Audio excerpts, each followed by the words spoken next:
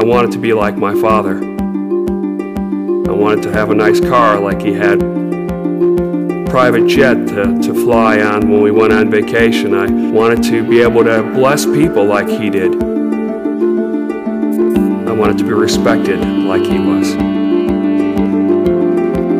I saw my father occasionally. He was busy building waste management at the time. His life was filled with hard work, with travel, with interesting people. He had a certain amount of power. It was a life that seemed exciting to me.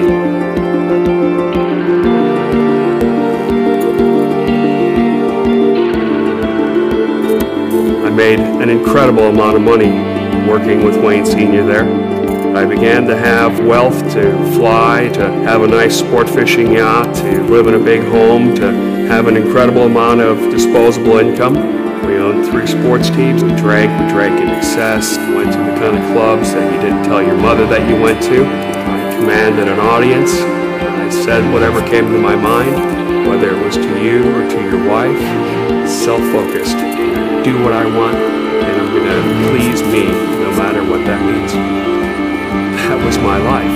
An incredible banquet of all the things that the world had to offer, but just never getting full, never being satisfied, never being able to push away and say, okay, that's enough. Suddenly I was lost. Happy, but unfulfilled. Something was missing. Well, hi everyone. How are you doing this evening? You glad to be here? All right, I'm glad you are here. We're so glad that you're here with us. And we're in this series called Happiness Is. And we've been looking at this over the last few weeks and just trying to discover from God's Word, what does the Bible have to say? What does Jesus, got a little ringing here, Rick, got ringing here. What does Jesus have to say about this whole issue of happiness? What does he say about this? And that video you just watched, that's Wayne Huizenga Jr., and we'll hear a little more of his story here in just a few minutes. But I think it's so interesting that he said this: I had an incredible banquet, or a buffet, so to speak, of all the world had to offer me. And he said, but it's like I could never push away from the table and say, I'm full. Like it was never enough. It was never satisfying. He's the man that owned, back when Blockbuster was around, he owned Blockbuster Video before Netflix came in, right? And the internet and all this.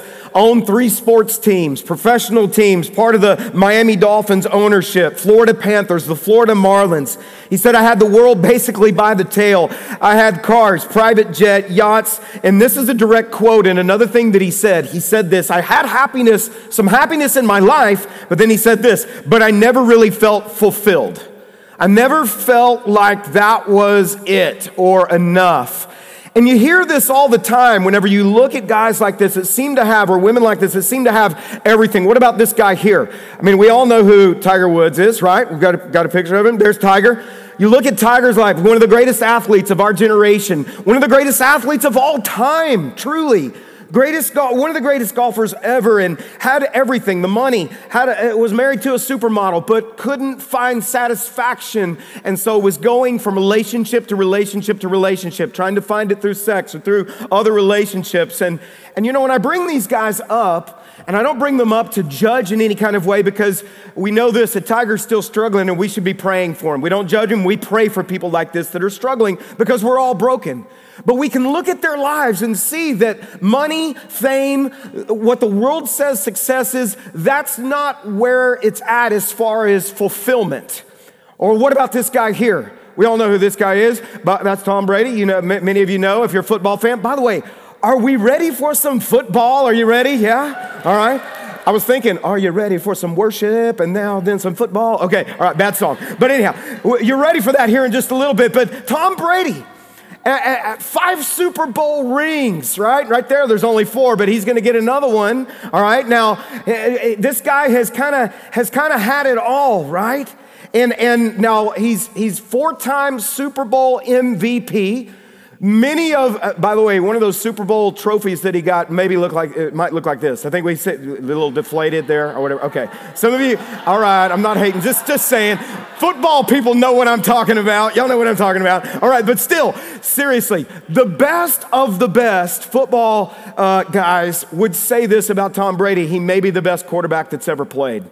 You hear that from guys like Joe Montana and all these guys who are incredible football players. They say that about him. Think about his life too. Married to a supermodel, has all the success that the world has to offer. But he had an interview with 60 Minutes, and Steve Croft interviewed him, and he told Croft this. He said, despite the fame, the career accomplishments that he had already achieved, and back when this interview happened, he had 3 Super Bowl rings at that time, he made himself vulnerable to Croft and to really all of America at that point, and he said this, in spite of that success, I still felt like something was lacking in my life.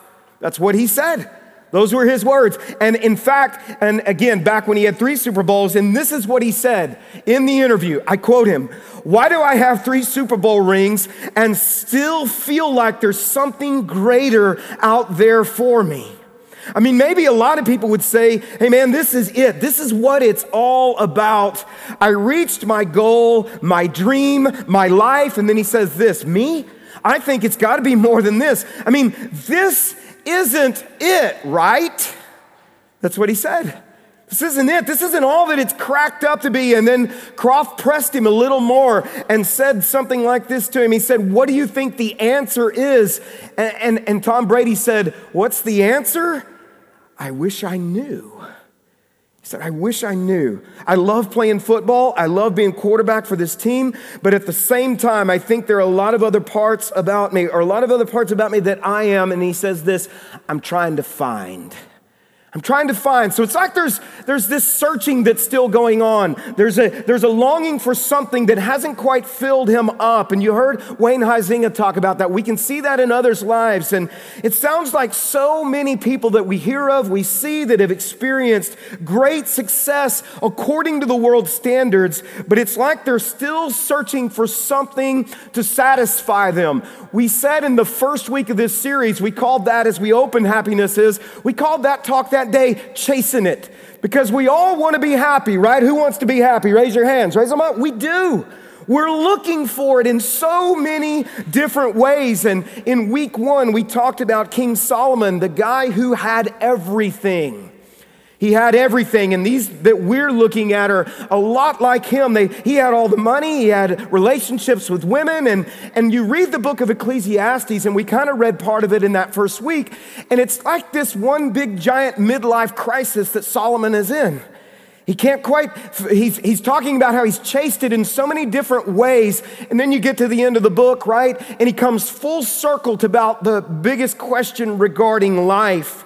Maybe for some of you today, it's been this. This could be your theme song.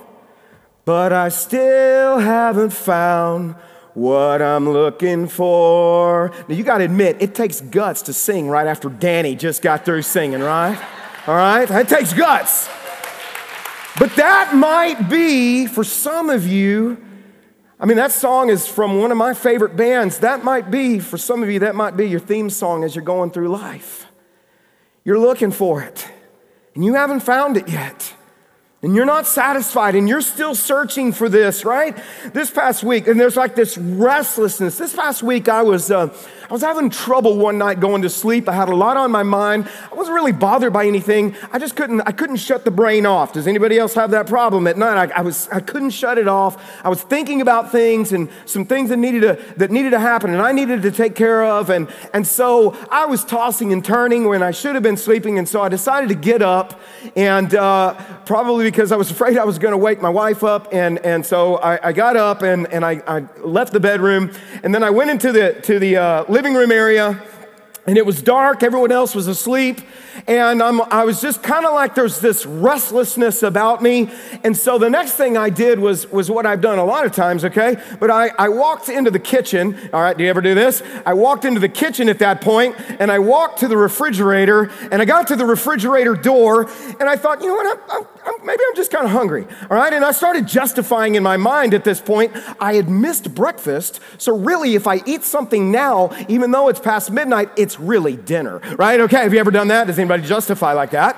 And so I was standing there, and I was standing there, and I opened the refrigerator door, and I just was kind of there looking into the light, into the refrigerator, and I looked there, and there was really not anything in there that I really wanted. Does anybody ever just open the refrigerator door door. You look in, you don't really know what you want. You look in and there's nothing you want. Raise your hands, you look in it. These are my people that I'm talking about right here.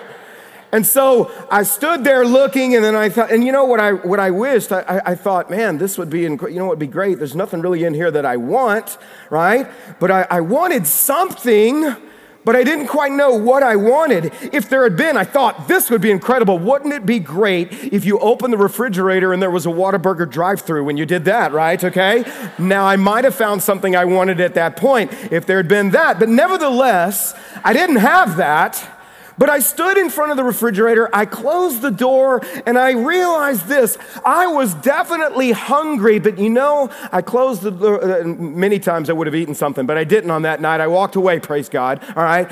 I walked away and I realized this. I was hungry, but I wasn't really hungry for food.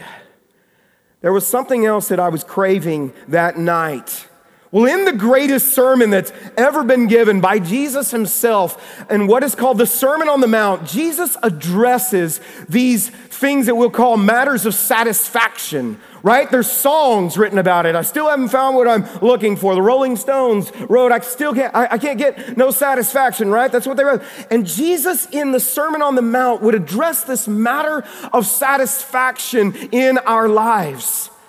And he would begin this talk by what was called the Beatitudes. And we've been revisiting this every week because I want you to remember this and understand the word beatitude, all it means is this, to be deeply blessed by God. It's this Latin word, it just means deeply blessed. Deeply blessed. And that word blessed, as he opens this talk with these people, he would say, blessed are the, and then he would say something. Now that word blessed means, and it's on the screen, what does it mean? It means happy. So in other words, when you see the word blessed, you could say, happy are those who, and then you fill in the blank, and we've been doing that each week. It means happy. And he was talking to an everyday group of people just like us. Now, yes, it was over 2,000 years ago, and they were in a different location than we're in, but you need to know they were people just like we are people, and they were searching. They were religious even, and the religion was not fulfilling them. So they were wondering, could Jesus be the Messiah? Could he be the one that is going to satisfy us? And they were desperate, and so they were following him around, and he begins this talk. And now each week we've been digging in on these Beatitudes. We've been looking at one a week and kind of expounding on that. Jesus begins to talk about their lack of satisfaction. They hadn't found what they were looking for. And so in Matthew chapter 5, as he goes up on the mountain there in Galilee, in his home area there, he begins to teach the people, starting in verse 2. And I'm going to ask us to read this out loud together, okay, as a congregation. It'll be up on the screen. Let's say it together, starting in verse 2. And he opened his mouth and taught them, saying, now wait, remember when you see blessed, what does it mean? Okay, so think in those terms, all right? All right, let's say it starting in verse 3. Blessed are the poor in spirit, for theirs is the kingdom of heaven. Blessed are those who mourn, for they shall be comforted. Happy are the meek, for they shall inherit the earth. Now help me out with this last one. And happy are those who hunger and thirst for righteousness, for they shall be, what does he say? He said they will be satisfied. He said those who hunger and thirst for righteousness. Now let's just pause for a moment and let's ask the Lord to teach us from his word what this means, okay? Can you pray with me at this point? Lord Jesus, we need you to be our teacher tonight. God, would you, as we know the Holy Spirit is moving in this place, moving among us, God, would you awaken our spirit to you tonight to be our teacher? Lord, we are hungry for you. We're not satisfied with what the world offers us, God. We need you. And so, Lord, teach us tonight. Lord, there may be people who are in here, as there were in every service today, who, Lord, they have not found what they're looking for. They've been searching all their life. Would you show them, Lord, that you love them and that you are the one that satisfies our hunger and our thirst? And it's in Jesus' name we pray, and all God's people said, amen. All right. So Jesus starts off by saying, he says to them, look, if you want to find true happiness, he says it starts by being, remember, poor in spirit. And poor in spirit means that we recognize that without God, we're spiritually impoverished. We need God. We have a deep need for God. And he says, happiness starts when you come to the place of realizing that. How much you really need God, that you have nothing to offer, and you'll begin to find true happiness in God when there's brokenness in your heart like that. And then he said, in the next week we studied, happy are those who mourn. And we said, well, that seems contradictory there. But what he's saying is, those of us who we're happy, we begin to find true happiness when we actually mourn the fact that our sin has broken our relationship with God, and that our sin has had an impact on this world. And because of sin in the world, this world collectively is broken, is it not? I mean, we see it every single day. We see it's happening right now. The world is broken. There are things like hurricanes that are happening, devastating lives, and that's been going on. Earthquakes have been, you know what I'm saying? The world is broken. It's broken, and he says, happy are those who mourn this, because then we realize our deep need for forgiveness, and we also, he says, they shall be comforted because we know that Jesus, through his redemptive work, is setting this world straight. And he will redeem this world, and he will take away all sadness and sorrow and all the brokenness because of his completed work on the cross. And then when you realize how much you've been forgiven, then you move into this next thing, which it's all progressive. He says, happy are those who are meek. And he said, they shall inherit the earth. And we learned that this word meekness is not a word that we associate it with, which many of us associate it with weakness, but it's not that at all. In fact, it's great strength. This word meekness is what's used to describe a horse that is a powerful horse that is under control of the master. And so it's great. And it's easier to be a little more gentle with people when you realize how much you have been forgiven. When you realize what God has done in your life, it's a lot easier to be a little more gentle with folks around you because you've got a little thicker skin and maybe a little softer heart. So he says, happy are those who are meek, because here's what we do. We don't let everything offend us. We let things roll off our back. We don't take everything personal, and we begin to forgive people a little more easily. We're not so demanding with people. We're more understanding with people. Jesus said that's a key to happiness in your life. Meekness, gentleness with people around us. But it starts by being poor in spirit, and then by mourning our sin, and then we become meek, is what he says. And then he says the next thing, and happy are those. Now in the original language, it's not just those who hunger as if it's a one-time hunger. It's a continuous action in the original language. Happy are those who are hungering and who are thirsting, he says. Who are hungering and thirsting for, he says, righteousness, for they will be, and we all said it together, they will be satisfied. This word satisfied, circle this if you have your Bibles open, circle it, because here's what it also means. It means fulfilled. They will be filled up. They can push away from the table and say, I'm full. My soul is full right now because I'm hungering and I'm thirsting for righteousness here. Jesus said you'll be satisfied, but you have to hunger and thirst for the right thing. Now, what did he say that we must hunger and thirst for in order to be filled? I mean, words mean something. He used this word, and what's the word? Righteousness, he says. Now, what in the world does righteousness mean? What he's saying is, Jesus says, listen, this is one of the keys to happiness in your life. And if it's one of the keys, and we all said we want to be happy, then we ought to know what this word righteous means. Or we're going to miss out on this important key in our life. It's a big clue that I need to know what this is if he says, happy are those who hunger and thirst for this.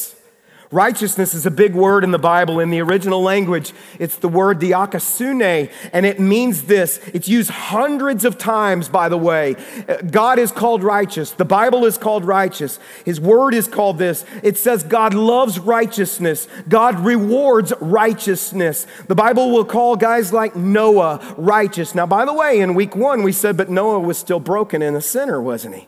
He still messed up. It calls Abraham righteous. Abraham had messed up. Abraham had told some lies before. In one of the most famous Psalms, David said this, he leads me in the paths of what? Righteousness. This word comes up over and over and over again. That's my point, is that the scripture says this over and over again. It's important for us to know this, church.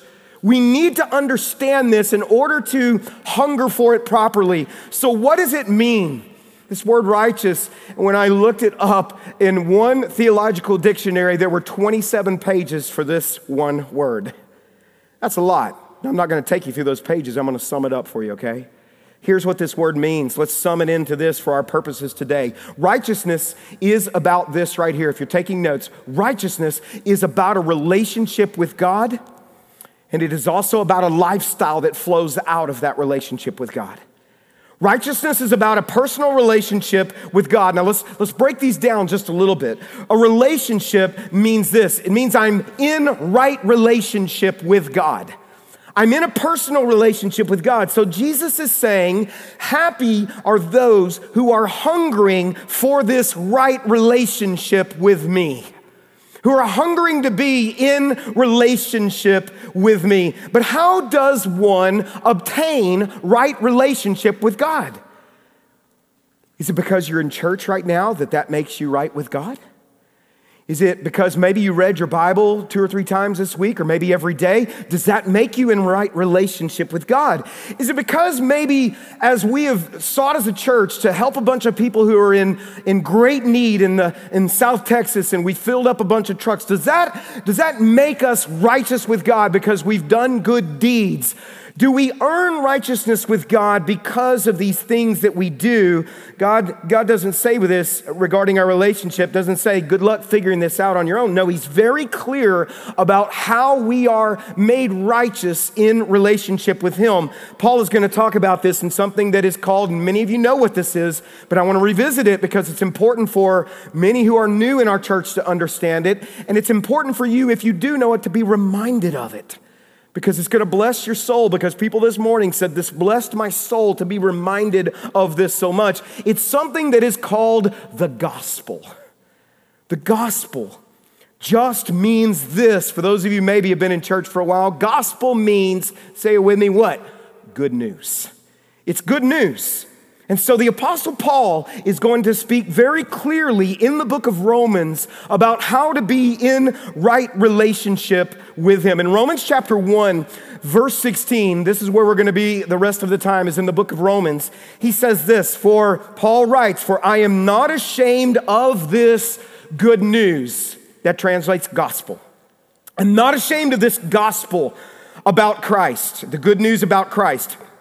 It is the power of God at work, saving everyone who believes, the Jew first and also the Gentile. If you're not a Jew, then you are a Gentile, okay? That's everyone else who's not Jewish.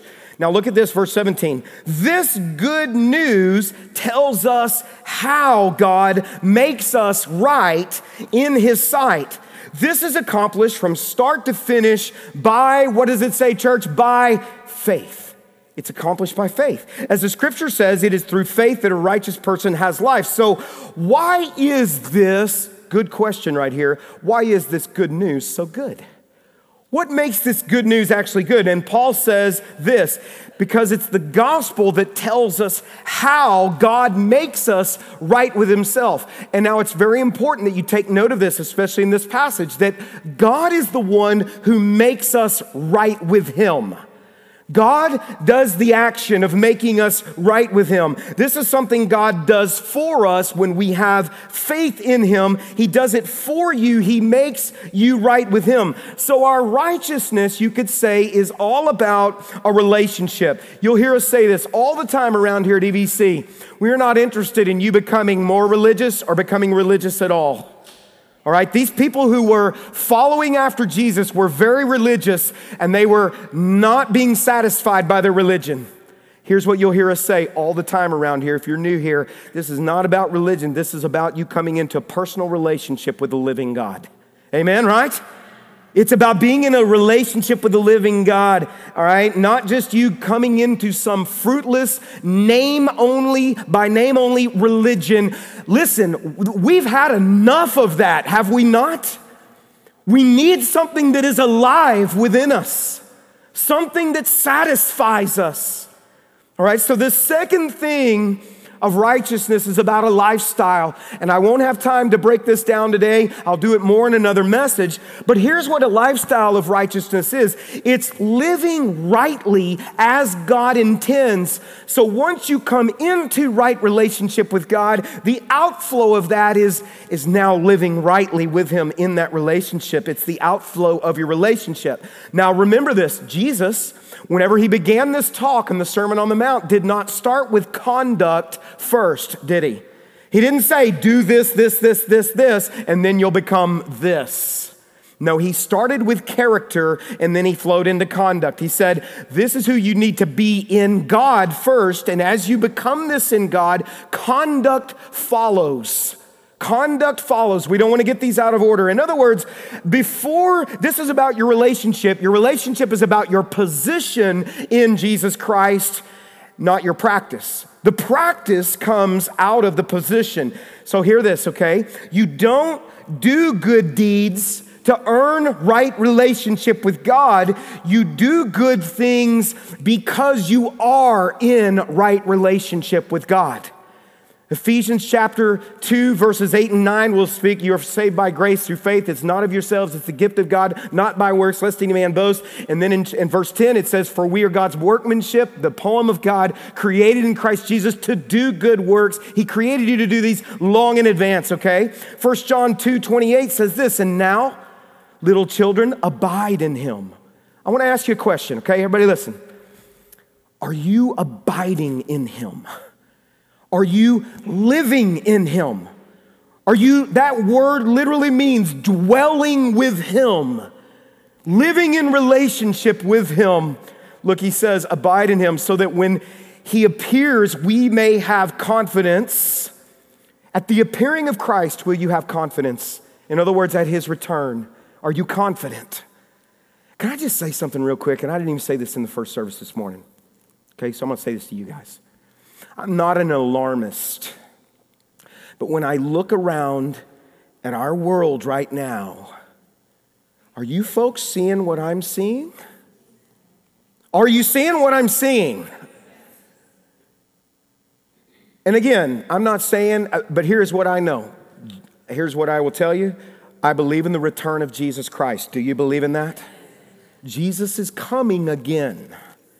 All right, He's coming again. I'm not saying it's today. He just said, and I did a series about this a couple of years ago, and the series is this. We are called by Christ to be prepared every day as if He is coming, not panicked. We don't have anything to fear. God is sovereign. He is in control. But I look around and He says, be watchful. And whenever I'm watching, here's what I'm seeing. I'm seeing storm after storm. I'm seeing earthquake after earthquake. I'm seeing these kinds of things. You're talking about nuclear war. You're talking about all these things. And I'm going, you know what? This doesn't make me afraid. This makes me say, come on, Jesus. Right? So we can have confidence and not shrink from Him in shame at His coming. If you know that He is righteous, you may be sure that everyone who, look at the word, practices righteousness has been born of Him. So today, just a couple of things. Let's talk about these things just very quickly. Number one, how does God make me right with Him then? Bart, if He makes me right with Him, how does He do it? And two, how do I keep this spiritual hunger for Him after I'm in relationship with Him to where I stay hungry for Him throughout my lifetime? But before we even get into that, here's the really big question. The big question is this: why should I even care? Why should I even care about being righteous or in right relationship with God? I mean, when I look around, it doesn't seem like very many people care about that. It doesn't seem like my friends care about that at school, or maybe they don't care about it at work or in our society as a whole. It just doesn't seem like people are very interested about being in right relationship with God. So why should I care about righteousness? Why should I hunger and thirst for it like Jesus said? Well, in a nutshell, and this is very important, Jesus said two things. He said, number one, it's the only way that you're going to ever be satisfied in this life right now. And secondly, you need to know this. Jesus said this on multiple occasions. It's the only way you will make it to heaven. Jesus said those words. That's pretty important, wouldn't you say? It's important to know this. Proverbs 12:28, in the path of righteousness is life. is life. And in its pathway, there is no, what's the word? Death. Or in other words, we have immortality. Jesus said, I've come to give you eternal life and abundant life at the same time. I came to give you a fulfilled life right now, but also I want you to be with me in heaven one day. You see, most people who are in this world right now are not fully alive. Scripture even says this in Ephesians. It says that without Christ, we are dead in our transgressions. We're spiritually dead until we become alive in Jesus Christ. And so I was thinking about it this week, and I'm not much into zombie flicks or anything like that, but I know a little bit about them, right? I've seen a few of them from time to time. And you see the zombies, and they're just kind of going around, and they're just kind of existing. There's no real purpose. They're just wandering, right? They're looking for people to eat. I know that. Okay, but forget that part of it. But they're wandering around, and maybe that's kind of like you, minus the eating people part. Maybe it's kind of like you. You're just kind of living for getting to the weekend. Do you know what I'm talking about? You're just existing, and there's no purpose really in your life. You don't feel satisfied. You could even call yourself the walking. I know who's watching that show now, right? Okay. The Walking Dead. Ephesians says that apart from Christ, we're dead in our transgressions. We're spiritually dead until we come alive in Christ. And maybe that's where some of you are. And it's interesting because Augustine said this. He said, St. Augustine, one of our church fathers, said, you have made us for yourself, speaking of God, and our hearts are restless until they can find rest in you. He got it. Here's what that means. You are made by God, and you are made for God. And until you understand that, life will never make sense. You'll just keep existing, kind of going through the motions of life. And maybe that's where some of you have been. We've been saying week after week is that happiness is not getting something new. It's not going someplace new. It's not doing something new. It's becoming someone new. Becoming someone new in Christ and becoming someone new through being made right with God. And you're not really living until that happens in your life. And maybe for some of you, it's like you're standing at the refrigerator door of the world. And you've opened that door and you're looking in and you're trying to find something to satisfy you. And it's like, no, that's not going to do it. I tried that. I'm not really hungry for that. That's not going to satisfy. You're looking in this refrigerator door. You're trying to find something spiritually speaking. And here's the deal. God wants to be in a relationship with you. He wants to be in relationship with you, but He doesn't force you into relationship with Him. He's not going to force you to love Him. He's not going to make you make the choice for heaven as well. It's a choice you get to make regarding this. You get to choose whether or not to live with Him in this world now and to go to heaven with Him one day. Heaven, by the way, was created for you and for me. It's created for us. I hope if you don't hear anything else, you hear this. God wants you there. Amen? He wants you there. He's not going to twist your arm. He gives you a choice. You can spend your life connected to the God who made you or disconnected from Him. You can spend your life rebelling against God, ignoring God. You can even pretend that He doesn't exist. And you know what? He will never stop loving you. He'll never stop pursuing you. He'll never stop tugging at your heart, but He never forces you to love Him back. He doesn't make you do that. He doesn't force you to come into relationship with Him. It's not love if it's forced, right? The problem with this, and we really need to hear this, is that we're all going to stand before Him one day, Scripture says. And if we don't have relationship with Him through the agency of Jesus Christ, He's going to say, listen, I loved you and I pursued you all of your life. I kept tugging at your heart, trying to come into relationship with you, but you didn't want me and you rejected me. And now listen, These are the saddest words in all of the scripture, in my opinion, because they don't have to be this way within our lives. And then he's going to say these words, depart from me, I never, what does he say? Knew you. He doesn't ask you about your religion. He doesn't ask you about how often you came to church. He says, depart from me, I never knew you. And you guys who know me, you know I'm not a hellfire, brimstone kind of preacher, but I feel a full-on responsibility to tell you the full truth of the gospel. And that is this, apart from Jesus Christ, we are separated from him, which means not only separation in this life, but it's a separation from him in eternity in a place that was not created for us. Hell was not created for you and for me. It was created for Satan and his angels who rebelled against God. God does not want us there. He wants us with him in heaven, and he made the way through Jesus. And so this is why you should care, because it's important regarding your eternity, and it's also important, but he says, I just don't want to save you just so you get to go to heaven one day. I want to walk with you through this life that you're going through and all the brokenness right now, because you're going to need me in this life, because life is hard. Life is hard.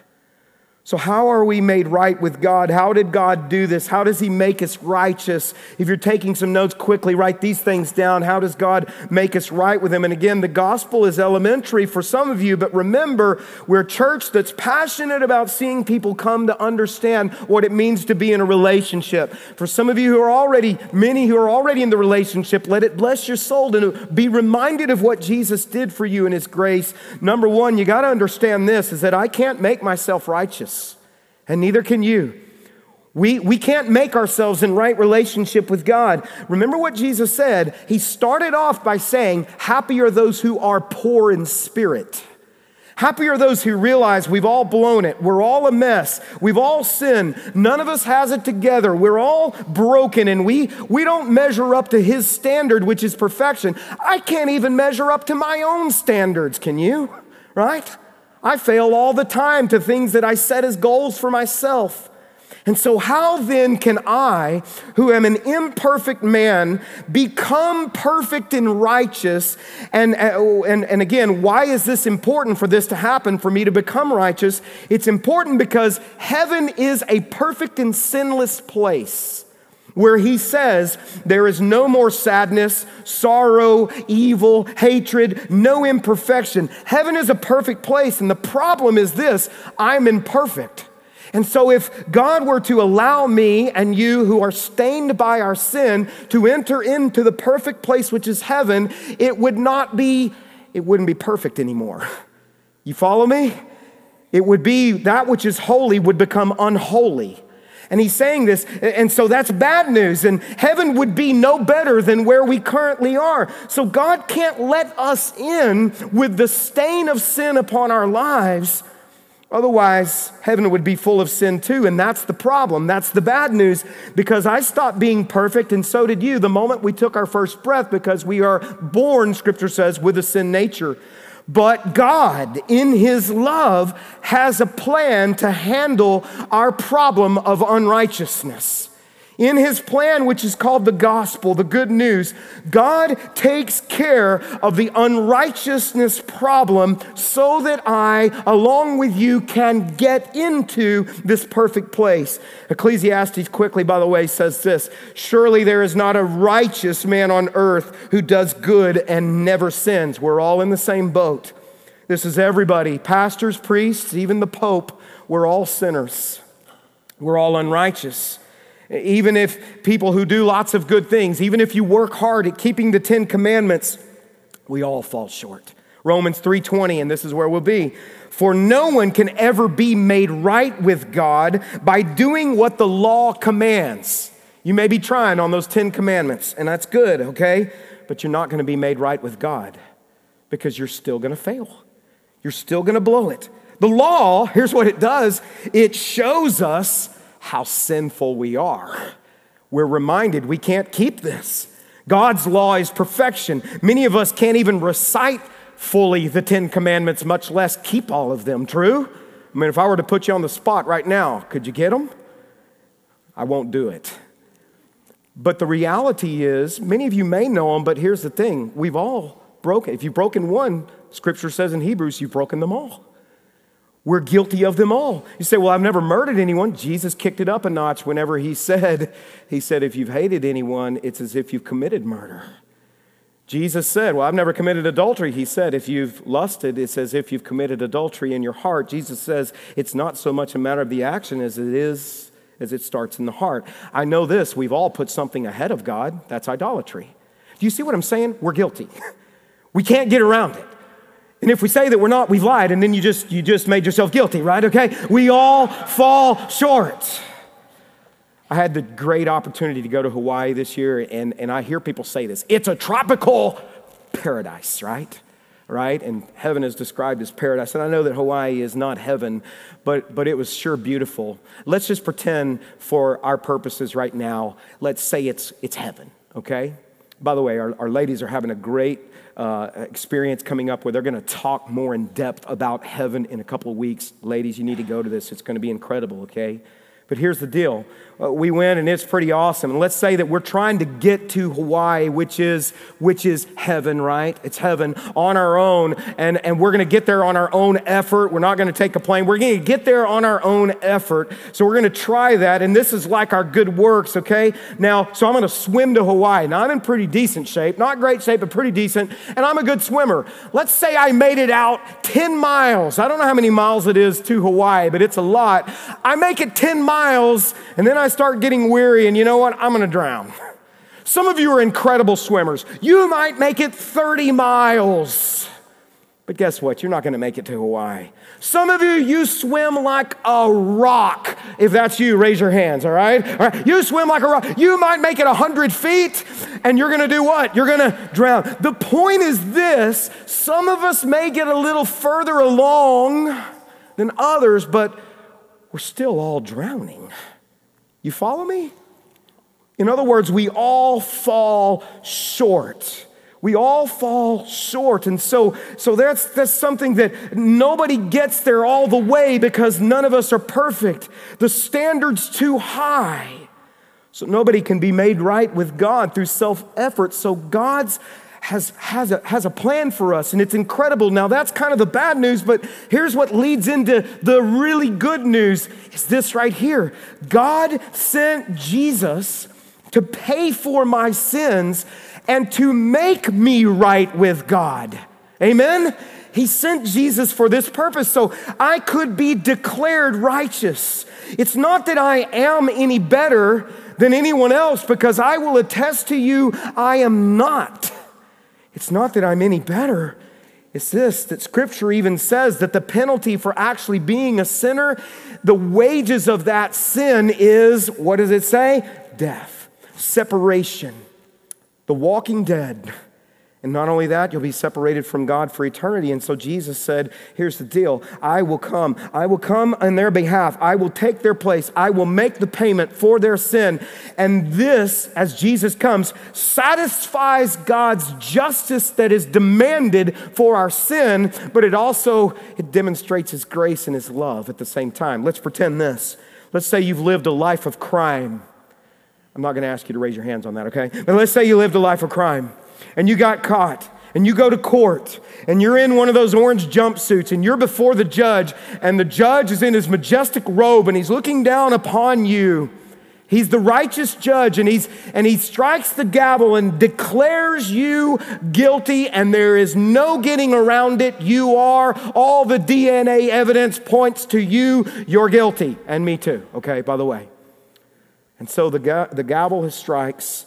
You're guilty, but then in a moment that shocks the courtroom, the righteous judge walks down off of that podium there, and he comes down and he takes his majestic robe off and he puts on an orange jumpsuit just like the one you have on, and he takes his robe and puts it around you, and he says, you are guilty, but because I love you, I will serve this life sentence that you've got coming to you for you.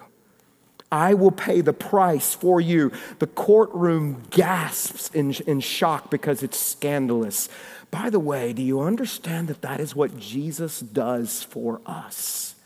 Do you know the gospel is called a scandal? It's described that way in Scripture. It's scandalous what he did for us.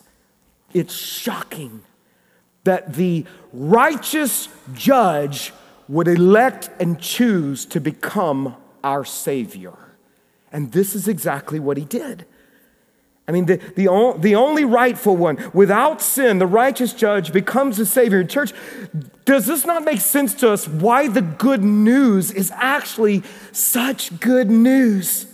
It means that everything that we've done wrong, will do wrong, and have done wrong, it's already been paid for by Jesus. When the judge went to the cross to be my Savior and your Savior, he declared upon that cross, when all of the sin was placed upon him, he said these words, "It is finished." He didn't say, "I am finished." He said, "It is finished." And what that means in the language that it was written in is the debt has been paid in full. The job has been done that I came to complete. This is the major difference between Christianity and every other worldview and every other world religion. Every other religion could be summed up in this word, do. Check this off and you get to go to heaven. Do this, do this, do this, do this.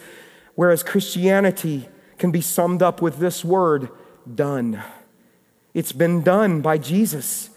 He's paid the price for us. Now let the word of God preach to your soul right now, okay? Romans 3:21. But now God has shown us a way to be made right with him, without keeping the requirements of the law, as was promised in the writings of Moses and the prophets long ago. See how many times he talks about being made right with God, over and over. We are made right with God by placing our faith in Jesus Christ. And this is true for everyone who believes, no matter who we are. Aren't you thankful for that, right? For everyone has sinned. We all fall short of God's glorious standard. We're drowning, so to speak.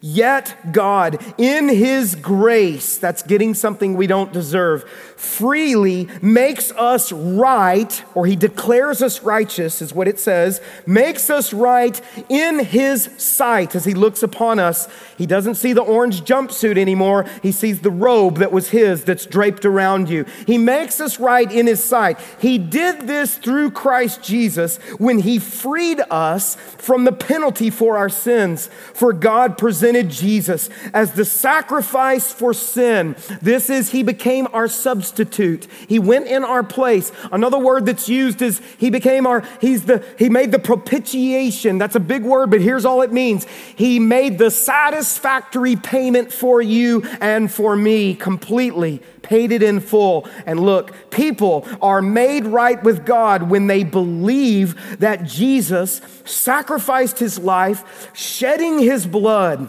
This sacrifice shows that God was being fair when he held back and did not punish those who sinned in times past, for he was looking ahead and including them in what he would do in this present time. God did this to demonstrate his righteousness. For he himself is fair and he is just, and he makes sinners right in his sight when they, say it with me, church, when they believe in Jesus. Doesn't get any clearer than that, does it? It's so clear when they believe in Jesus. 2 Corinthians, for God made Christ, who never sinned, to be the offering for our sin, that's the Lamb of God, so that we could be made right with God through Christ. Titus chapter 3, verse 5, he saved us not because of the righteous things we have done, but because of his mercy. He washed away our sins, giving us a new birth and new life. The walking dead are made alive. They're made alive through the Holy Spirit. So the good news is this: I can't make myself right with God. We're not going to get into heaven by our own effort. We need help. We need a Savior. And God, who loves us so much, sent Jesus to pay that payment for our sin. Now here's the third and final thing. I must accept in faith what Christ did for me. It's in faith that I receive this. I come to him poor in spirit, And he said, happy are you when you're poor in spirit. When you finally come to brokenness and you realize, I need a Savior. I can't do this on my own. And Jesus, I believe that you're the one true Savior. I want you in my life. I want you in my family. I want to be in the family of God in relationship with you. And I want to be clear about this. This is for lots of people here, okay? Lots of people that are in our church. And you'll know this if you've been around. I don't care what religious background you have. That's not what gets you into heaven. In fact, I come from a Baptist background. Any Baptists out there, raise your hands. I got a Baptist background. All right, I know that kind of scares you to raise your hand, but we can do that, all right, here. All right? How about Catholic background? Do we have any folks with Catholic background? Awesome. Love that. All right? Any Methodist background? Methodist background? Lots of them, okay? Lots of different backgrounds. Any Pentecostal charismatics, raise your hand. Y'all the ones that love raising your hands, right? All right, raise those hands up, right? You might even shout and say, glory to God, all right? And what about, and this is cool, anybody with just, you'd say, I don't really have much of a church background. Would you raise your hand? That's awesome. I love it. Don't you love that? I love that. But here's what I want you to know. None of that stuff matters. We're all on the same level playing field when we come before God. Whatever denomination you have been affiliated with, none of that said one word about that, did it? When we planted this church 18 years ago, our passion was this. This is all we care about. We're not trying to get you to become any denomination, anything. We want people to know how much Jesus loves you. Amen? And that he wants you in his family. But you must accept it in faith. He doesn't twist your arm. The way you come into relationship is by faith in Jesus. Jesus said, I am the way, the truth, and the life. No man comes to the Father but by me. You could be the most religious person ever and still not be in a relationship with God. And so many people go through their whole lives and they're religious, but they've never really found satisfaction because they've never come in relationship. You're made for a relationship with God. Jesus said, you're happy when you hunger and thirst for righteousness that I came to give you and can give you. You won't find it in money. You won't find it in sex or fame or athletics or other people or good works. Your total satisfaction, Jesus says, it only comes through me. Watch the rest of Wayne Jr.'s story. It's pretty awesome.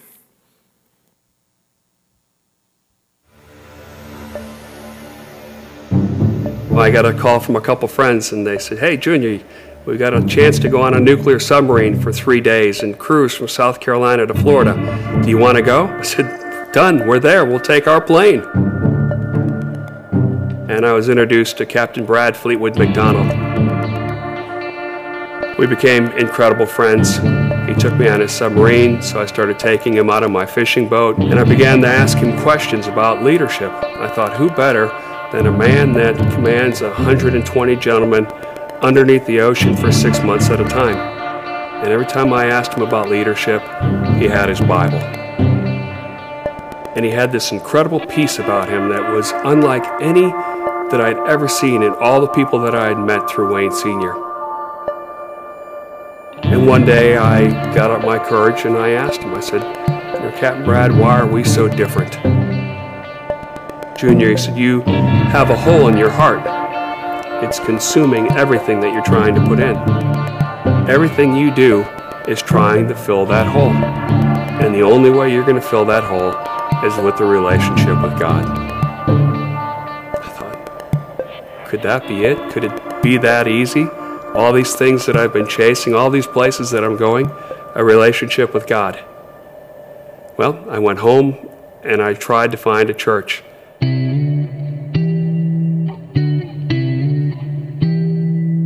The pastor gave an incredible sermon, and at the end, before he closed, said, do you think that there's a reason that God allowed you to be born? Do you think that he has a plan for your life?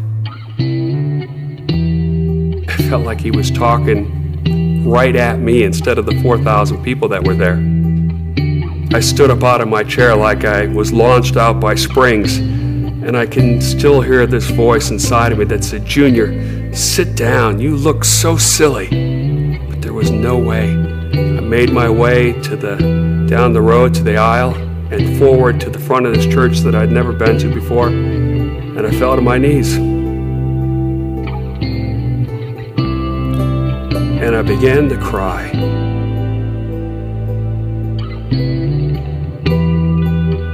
And I cried, and I listened to that pastor, and he said, repeat the simple words and ask Jesus into your heart. And I did. I told Jesus that I was sorry, that I loved him, and that I wanted to know what this plan for my life was. I wanted to be in this personal relationship with him if he wanted to be in it with me. It's power. Not Junior's power, but God's power, the Holy Spirit's power. The power to change.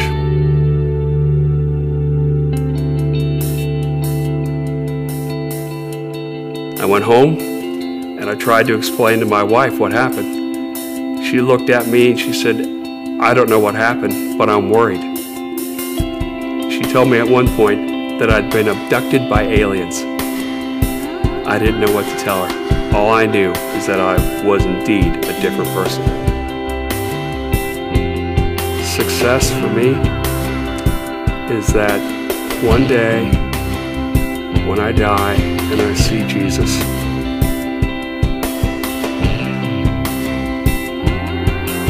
that he'll look at me and say, well done, my good and faithful son. I've been given such a gift based on the life that I lived, a second chance, a chance to follow Jesus, to go to heaven, to live an eternal life. And I know for certainty that I'm going to live in heaven. He was dead and he came alive.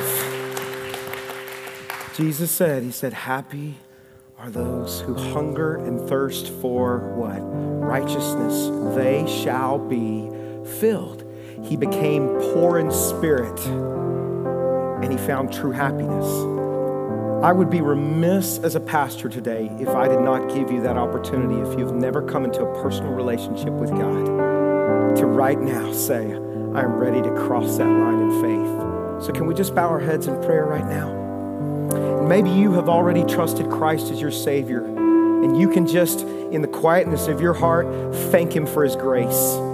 Let him fill your heart with joy right now that he's saved you, and that it's not because of anything you've done, but it's by his grace.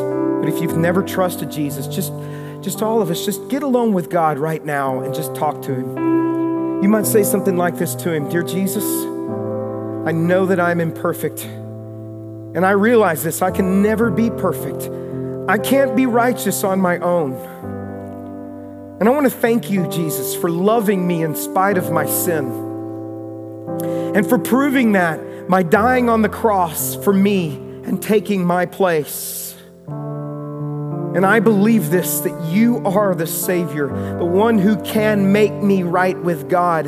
And I want to be in relationship with you, the relationship you created me for. And so I humbly ask you to be my Savior. And I bow my knee to you in my heart today. And I thank you for dying for my sins and for forgiving me. And as best as I know how, I want to live for you, Jesus. And with all of our heads bowed before the Lord right now, today, if today was the day that you said, I'm stepping across that line in faith and I'm coming into relationship with God, I invited him to be my Savior for the first time, I want you just to look up at me right now. Just look at me. If that's you and you say, I'm coming into relationship with God today, today is the day for me.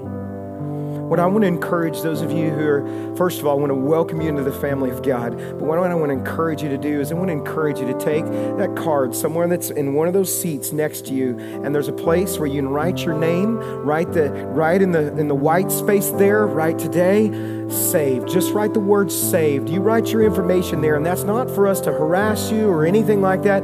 We just have a responsibility to come alongside you and to help you in your new faith in Christ. We want to help you with that, but I congratulate you.